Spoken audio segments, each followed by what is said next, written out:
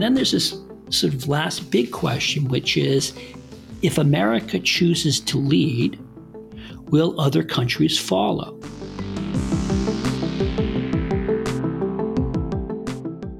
Welcome back to the Hopkins Podcast on Foreign Affairs. You're listening to the fourth episode of our 2020 presidential election series.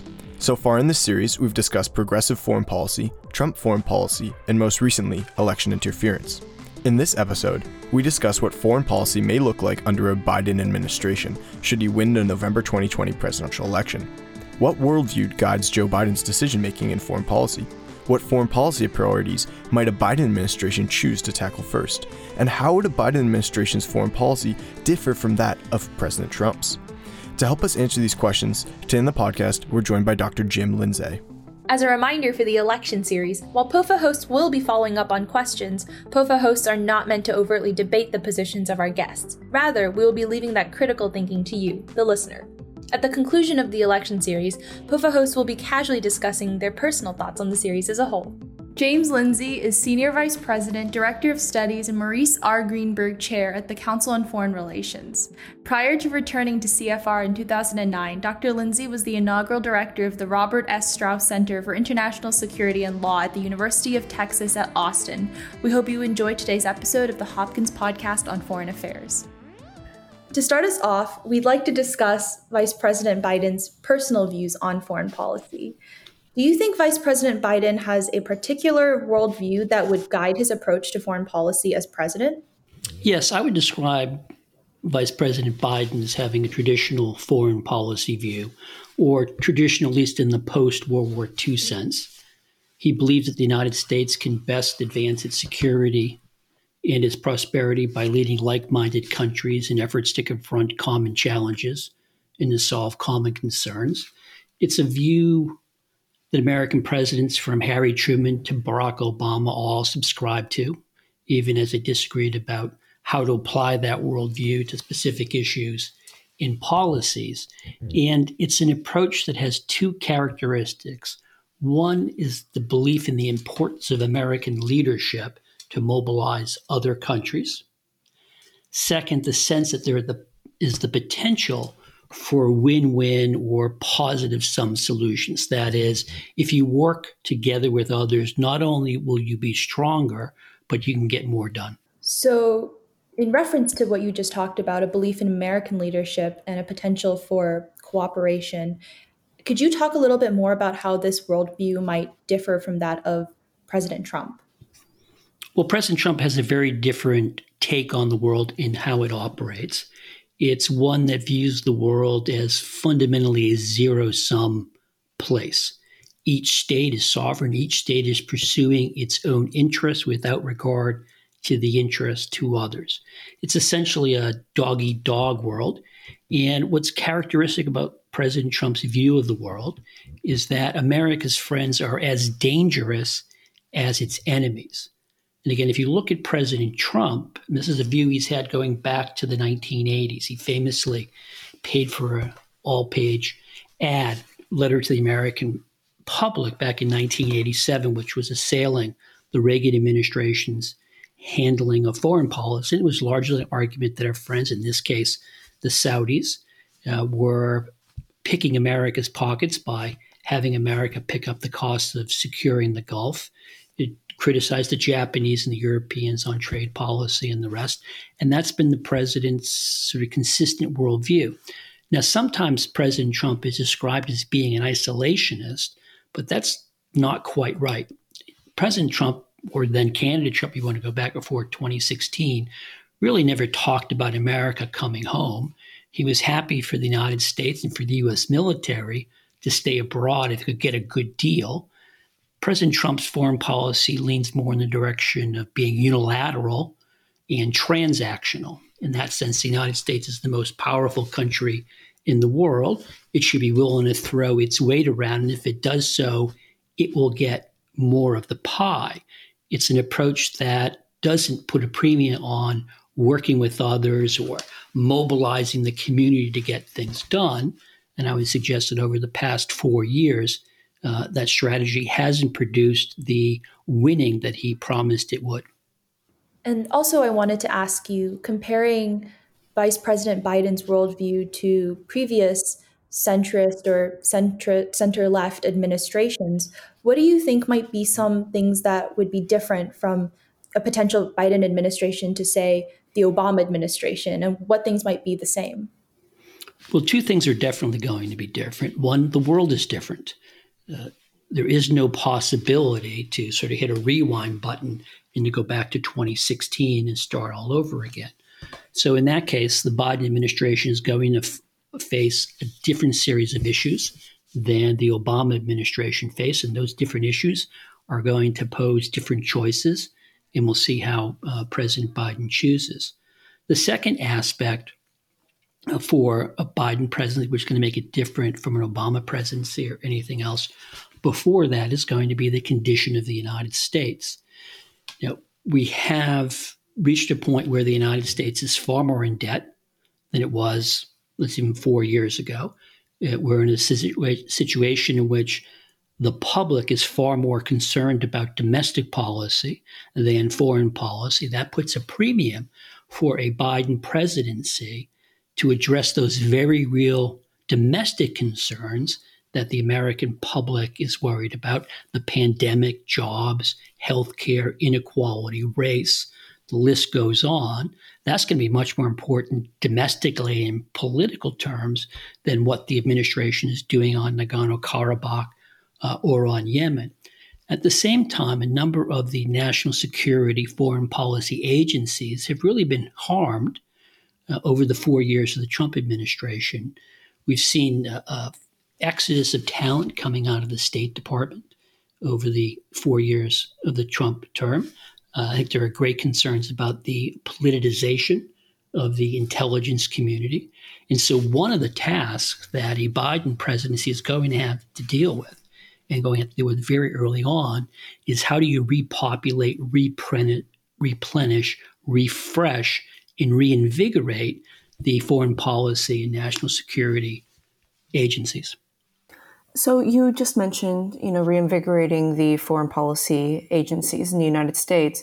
But aside from that, what other foreign policy priorities would a Biden administration choose to tackle early on in its administration?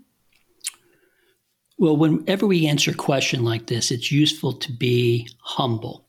Inauguration is 3 days off from when we're recording, and the world could look a lot different on January 20th than it does today. I mean, just think of how different the world looked in April 2020 than it did in January 2020. So things could happen that could really scramble the playbook for a Biden administration if we get a Biden administration. I think there are some things we can count on that a Biden administration will try to do. One is going to be to reach out to allies. Another is going to be to rejoin the Paris Climate Agreement. A third is to try to find a way to reinvigorate and potentially have the United States rejoin the so-called Iran nuclear deal. And I would expect the administration will do sort of standard things that Democratic administrations do to reverse policies of Republican administrations. One of the sort of most well-known is reversing the so-called Mexico City policy, under which the United States will not give money to international agencies that engage in providing counseling on abortion or providing abortion services. So you're going to get those sort of things. But again, I think you have to sort of step back and not focus so much on what a Biden administration might do coming out of the gate. There's a more important preliminary question, which is to what extent is President Biden going to put his energy into doing things on the foreign policy front as opposed to the domestic policy front. And I would suspect that for Biden presidency, first issues coming out of the debate, the issues that are going to take up the president's time are going to be issues dealing with the domestic challenges the country faces. I think it's also important as we think about this to sort of put aside the question about what candidates say they will do or what candidates want to do. We spent a lot of time talking about that. The real question in an American presidency is, what can a president actually get done? And that's partly about what the president chooses to invest his time and energy in, but it's really also about what the conditions are here in the United States. Very simple thing like who controls the United States Senate? A Biden presidency facing a Democratic Senate has a different set of choices, a little more freedom than it would if Republicans maintained control of the Senate. Likewise, there's going to be a very big question for a Biden administration. How cohesive or how coherent are Democrats on foreign policy? Now, obviously, we had a contested primary. There are a lot of people in the Democratic Party who label themselves as progressives who are unhappy with Joe Biden's track record in foreign policy, the positions they've taken. They have, over the last 6 months or so, rallied behind the Biden candidacy because they've made a choice that it's more important to defeat Trump, and then you can worry about arguing over what a Democratic foreign policy should look like. But the fact that we haven't had a food fight in the last several months about Democratic foreign policy doesn't mean that those divisions don't exist. It doesn't mean those divisions aren't real, and it doesn't mean those divisions can't become very, very heated. So you're going to have that thing. The other thing is just sort of factor in, it's very hard for any administration to hit the ground running, either in domestic or in foreign policy, because we have such tremendous turnover at the upper echelons of the U.S. government. Each time a new administration comes in, they have to fill something on the order of 4,000 Senate-confirmed slots. Now, let's say 700 of those are really critical to the functioning of government. Well, those are positions you have to name people. You have to have them clear all of the clearance procedures, and you have to get the Senate to approve their nomination. So it can take 4, 5, 6, 7, 8 months before an administration is fully ramped up.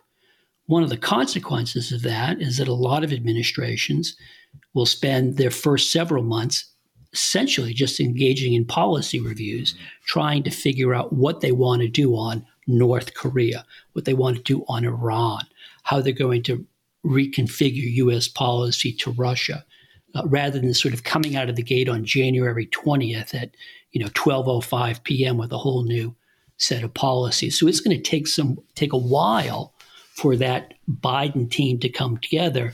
And then, of course, you always have the question of how well does that team function together? And if you just go back to the Trump administration, if you look at the choices that President Trump selected to sort of populate his most senior foreign policy and national security positions, what you discovered was many of them weren't on the same page of the book as the president, and that caused a lot of friction and confusion in administration foreign policy. The Biden administration is going to face that same challenge, as all new administrations do. Jim, I think you make a great point, especially considering that we don't know what the world is going to look like 3 months forward. I would argue that, and I don't know that you mentioned this, but China, I think, will be a problem for administrations even beyond a potential Biden administration or a second Trump term, especially considering how much great power competition has affected the U.S. economy, since 2016. So considering that, do you think that a Biden administration would also focus its overarching foreign policy strategy around great power competition moving forward, with the information that we have right now? A lot of the answer to that question depends upon what one means by great power competition. I would suggest that the Biden administration, like past administrations, is going to have to spend a large share of its time focusing on what other major powers are doing, whether we're talking about China or we're talking about Russia, we're talking about the European Union. That's because for any administration, its ability to accomplish whatever it decides are its policies, its policy priorities, is going to be shaped by what other major powers do, whether in support or in opposition. When we speak specifically about China, I think it is safe to say that the weight of opinion in the United States has shifted. We've reached a point where I think people now look back on U.S. policy toward China in the late 1990s, first decade of the 21st century, which made a big bet that engaging China, sort of helping it integrate into the West, would lead to a China that was sympathetic to essentially the world America created after the end of World War II, that China would, in essence, sign up to the rules of the game, to borrow a phrase popularized by Bob Zoellick, former member of the George W. Bush administration, later president of the World Bank, that we would get in China a responsible stakeholder. And I think the evidence has been really ever since the great financial crisis, 2009 into 2010, that hope, that wager really hasn't paid off. Under now Chairman Xi Jinping, China has gone essentially backwards, much more authoritarian, much more aggressive. You can have arguments as to what's driving that, but I think that's the reality. So the political conversation in Washington, I think in the country more broadly, is how do you deal now with China that really is a challenger, a country that doesn't look like it simply wants to join the club and follow the rules, but wants to rewrite them and wants to rewrite them in ways that trample on our values and hurt our interests. And that's really sort of the big question. So I do think that's what the Biden team is going to focus on, among other issues. It's not at all clear, though, what specific policy choices a Biden administration will make, because this is a really tough problem of policy. Because at the end of the day, the United States wants China to change its behavior, but the United States also wants things from China, right? We want to sell our goods to China, whether it's soybeans or software. We want the Chinese to come into our capital markets and buy up U.S. debt so we can fund the United States deficit spending. We want the Chinese to cooperate with us in combating climate change, and the list goes long. So you have this challenge of we're in a competitive relationship with the Chinese, so we want to use coercive measures, economic or otherwise, but we also need things from the Chinese. We want their collaboration, so we need to offer them something as well. And it's going to be very interesting to see how the Biden administration really, at the end of the day, makes the trade-off between those two competing considerations. Well, Jim, I think that is a perfect segue because, during the Trump administration, I think we've seen that the trade-off of those considerations has been, the Trump administration has pushed for competition as opposed to cooperation in, tons of different sectors. One of which is technology through Huawei, one of which is through freedom of navigation exercises in the South China Sea. So I'm wondering, do you think that the Biden administration, and I know you just touched on this, but will the Biden administration take that same approach of like a very competitive tension with China in its foreign policy towards China, or would it be more of a cooperative or some mix of the both? I guess, what is the continuity and change between Trump administration policies and a potential Biden administration on the issue of China foreign policy? I think you will see at a meta level, call it the 40,000-foot level, a continuity in U.S. policy. The United States essentially standing up to or calling out Chinese behavior that the United States deems to be aggressive or counterproductive. You're going to see that in terms of freedom of navigation operations in the South China Sea. I think you're going to see it in terms of trade.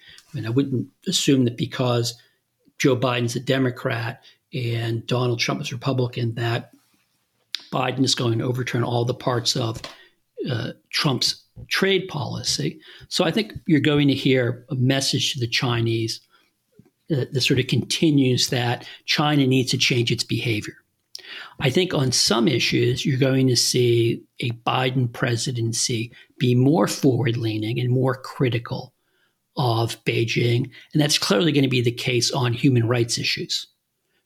Think, for example, of the mass detention of the Uyghurs in Xinjiang, Western province of China, which the Trump administration until recently had not made a focal point of American foreign policy. I would expect to hear a lot more talk from a President Biden about human rights abuses in China that we've heard throughout most of the Trump administration. Where I think you're likely to see differences, or an attempt to get differences, is that the Trump approach to China has, for the most part, been a unilateral one. It's the United States dealing with China one-on-one. Look, it's in the trade realm. The president used tariffs, a unilateral act, to penalize the Chinese. The president did so because he believed that the United States sort of on its own has the economic clout to make China bend to his will.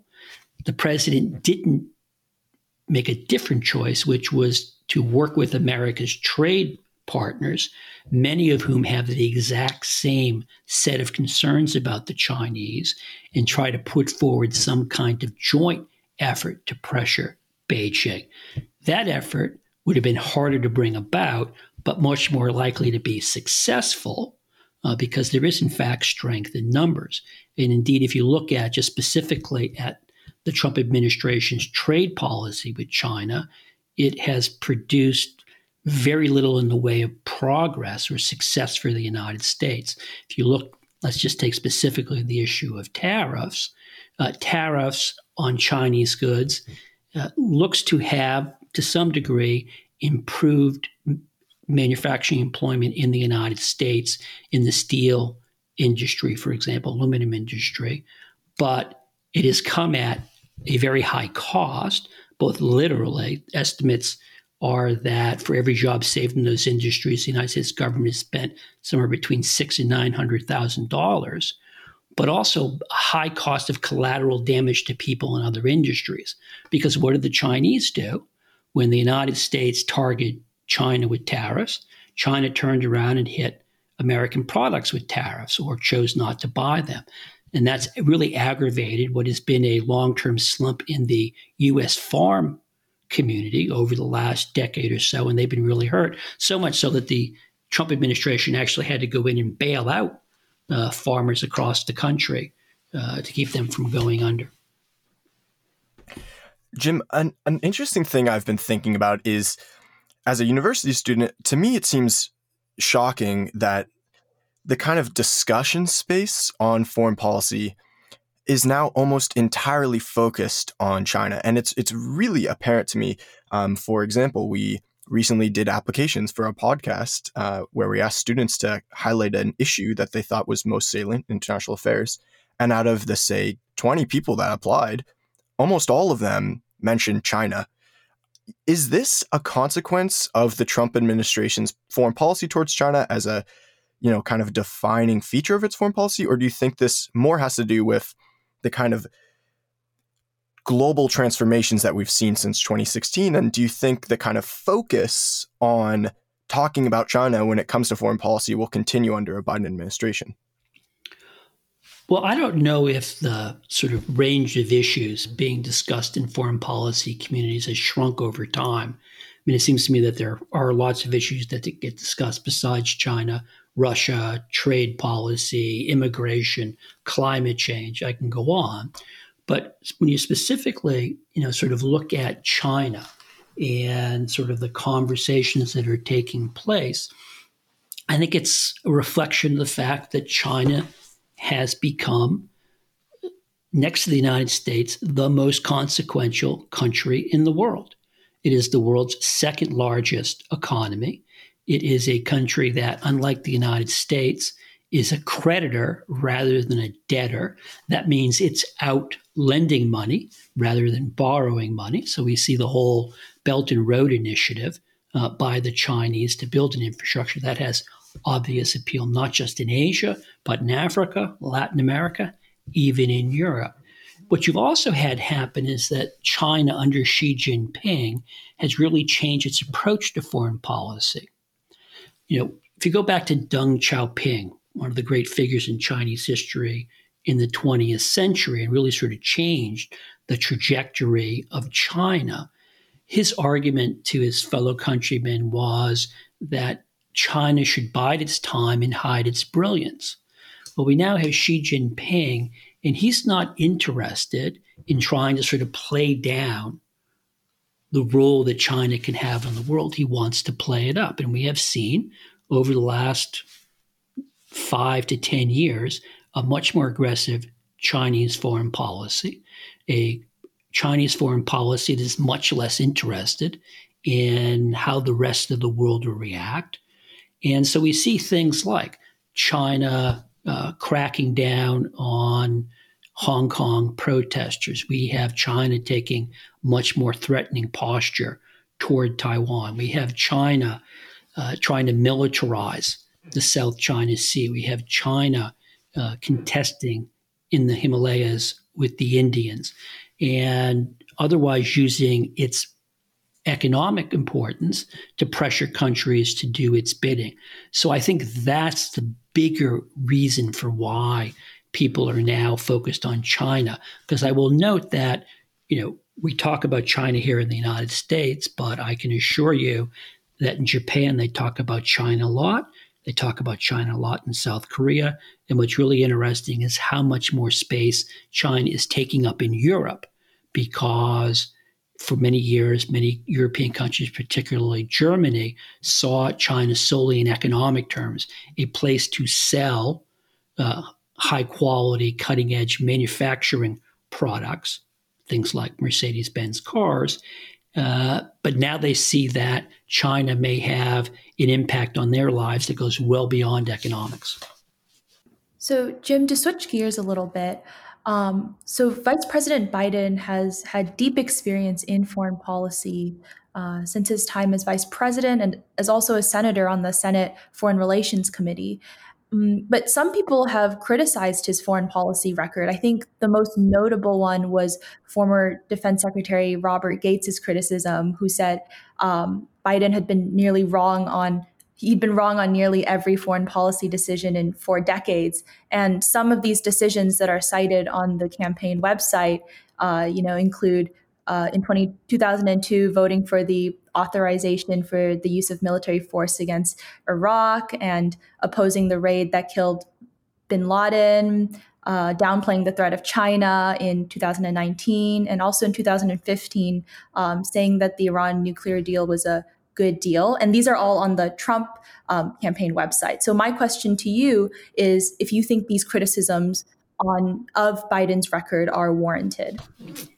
That's a great question. And it's a hard one to answer in a way, because what's a good decision depends upon the person you're talking to. Let me just say at the broadest level that nobody in this business gets every issue right, not even Bob Gates.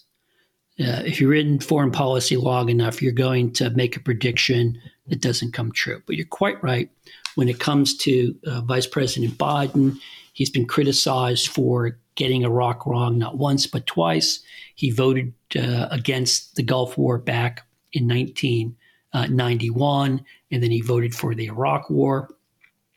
And of course, if you are Donald Trump and you think the Iran nuclear deal was a really bad idea, then obviously his support for that is further evidence that he doesn't get things right. But of course, for many other people, certainly many Democrats, believe that the Iraq nuclear deal, more formally the Joint Comprehensive Plan of Action, the JCPOA, was actually the right thing to do. And I'll just note on the issue of the bin Laden raid, the vice president's position wasn't that it was wrong to go after bin Laden. He was questioning whether the president had enough information, enough certainty to go ahead with that specific operation. The flip side of it is, of course, if you can look at Vice President Biden's foreign policy record, you can find examples that I think most people would say he was right. I'll just offer up two. One, he was a big supporter of NATO expansion in the 1990s. And likewise, if you're going to look at roles played within an administration, if you go back to 2009, as President Barack Obama was struggling with what to do in Afghanistan, Vice President Biden argued essentially for keeping a small footprint in Afghanistan, essentially a counterterrorism focused mission. The President Obama, did not choose to go in that direction. But I will note that the policy that Joe Biden favored back in 2008, 2009, 2010 is pretty similar to the policy that President Trump currently favors. Just one last point on this sort of making predictions business in how people have performed in the past. And it's sort of like the tagline that goes along with a lot of advertisements for financial products, which is that past performance is no predictor of future performance. And you could look at someone like Harry Truman, who was relatively inexperienced when it came to foreign policy. I think most people in my business would say he had one of the most successful foreign policy presidency of any American president since the end of World War II. Then you have George H.W. Bush, who is deeply experienced in foreign policy, and he had an enormously successful foreign policy track record. Then you have George W. Bush, who himself may have had relatively little foreign policy experience, but certainly headed up what many people regarded to be an all-star team of foreign policy experts. And they had a foreign policy that was, I think it's safe to say, problematic, most notably with the decision to invade Iraq and the great catastrophe that unleashed. So overall, considering everything that we've talked about today, especially considering the United States' traditional global leadership role, the Trump administration has clearly stepped away from it by leaving international institutions, nixing international agreements, and criticizing allies.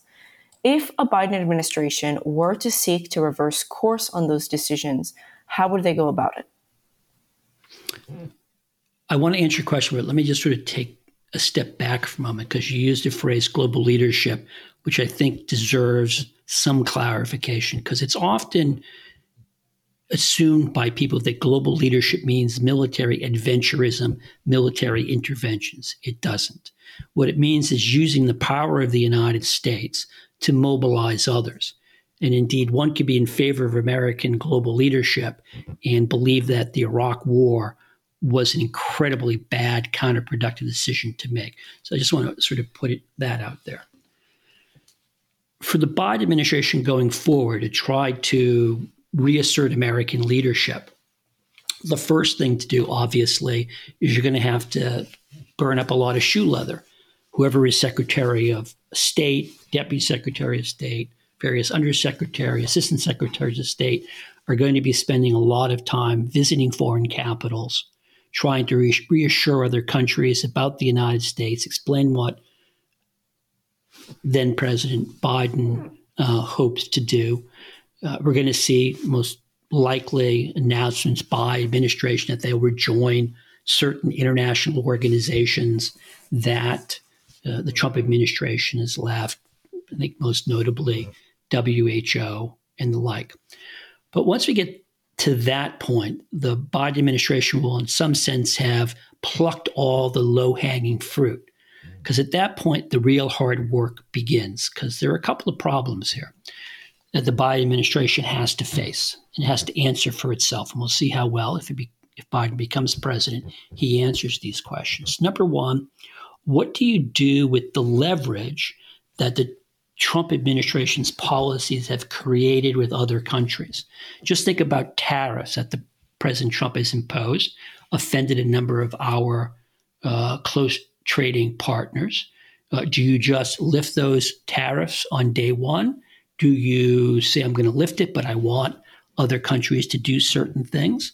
You have the same situation in dealing with Iran. The reality is that the Trump administration's maximum pressure strategy has created leverage with the Iranians. Well, what are you going to trade it for? How exactly would you get back into the Iran nuclear deal? I mean, those are big, tough questions with lots of meaty details that they're going to have to work out. But beyond that is also the question of what issues do you want to lead on? And this gets you to the question of what your priorities are going to be. There's an old saying that if everything's a priority, nothing is. So the Biden administration is going to have to decide what it wants to invest its foreign policy calories in. And that's going to be function partly of what they hope to accomplish and what they think they can get accomplished. And then there's this sort of last big question, which is, if America chooses to lead, will other countries follow? And I think most of our close traditional allies, think the Europeans, think Japan, think South Korea, are inclined to want to follow American leadership, to work with the United States. They see that as in their interest. They share not just material interests with us, but values. But obviously, you run into a challenge where you can imagine countries that were quite eager to do more for the United States when Donald Trump was in power, and they were fearful that he was going to do something that really jeopardized them, lose their interest in doing the hard work once they have Joe Biden in office, because they figure whether they contribute or not, the Biden presidency is going to go and do the things they want to see done. And then, of course, you have the other big unknown in all of this, which is, what are the domestic politics going to be like in many of our close partner countries? It's pretty clear if you look at the Pew polls and other polls that the Trump administration is not looked kindly upon by most Europeans. And there's this debate, which time would settle, which is, to what extent have Europeans or people in other countries soured on Donald Trump versus how much they have soured on the United States. And I think one of the consequences flowing out of the pandemic, particularly the pandemic coming on the heels of the Great Recession, is that it has really cast doubt around the world on the American model of democracy, the American economic model, but even more so the competence of the United States.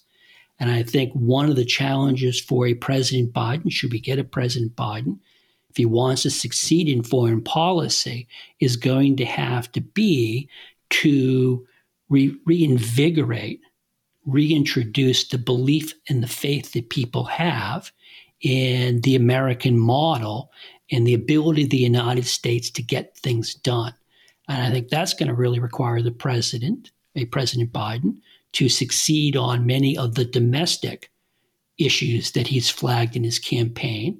And the problem he's going to face there is, one, those problems are big and difficult to fix.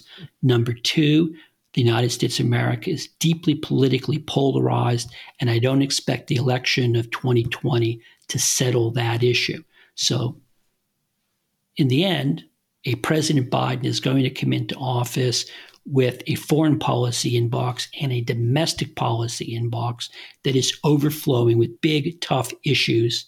People are going to expect him to solve them, and it's going to be very hard to do. I think that's a great message to close on for our voting listeners. So, Jim, thank you so much for joining us. We really appreciate you being here to talk to us about potential Biden foreign policy. Well, thank you, Zach. Thank you, Julia. Thank you, Fabiana. It was a pleasure to join you for this conversation. Thank you so much for listening to this episode of the Hopkins Podcast on Foreign Affairs. We'd like to thank the International Studies Department and the SNF Agora Institute at Johns Hopkins University for making this episode possible. As a reminder, all of the opinions expressed in this episode are those of the hosts and the guests, and not of Johns Hopkins University. Remember to follow us on social media at Hopkins POFA on Instagram, Facebook, and Twitter for the latest and greatest of Hopkins POFA content. Subscribe on iTunes, give us a follow on Spotify, and leave a comment. We'll see you next time.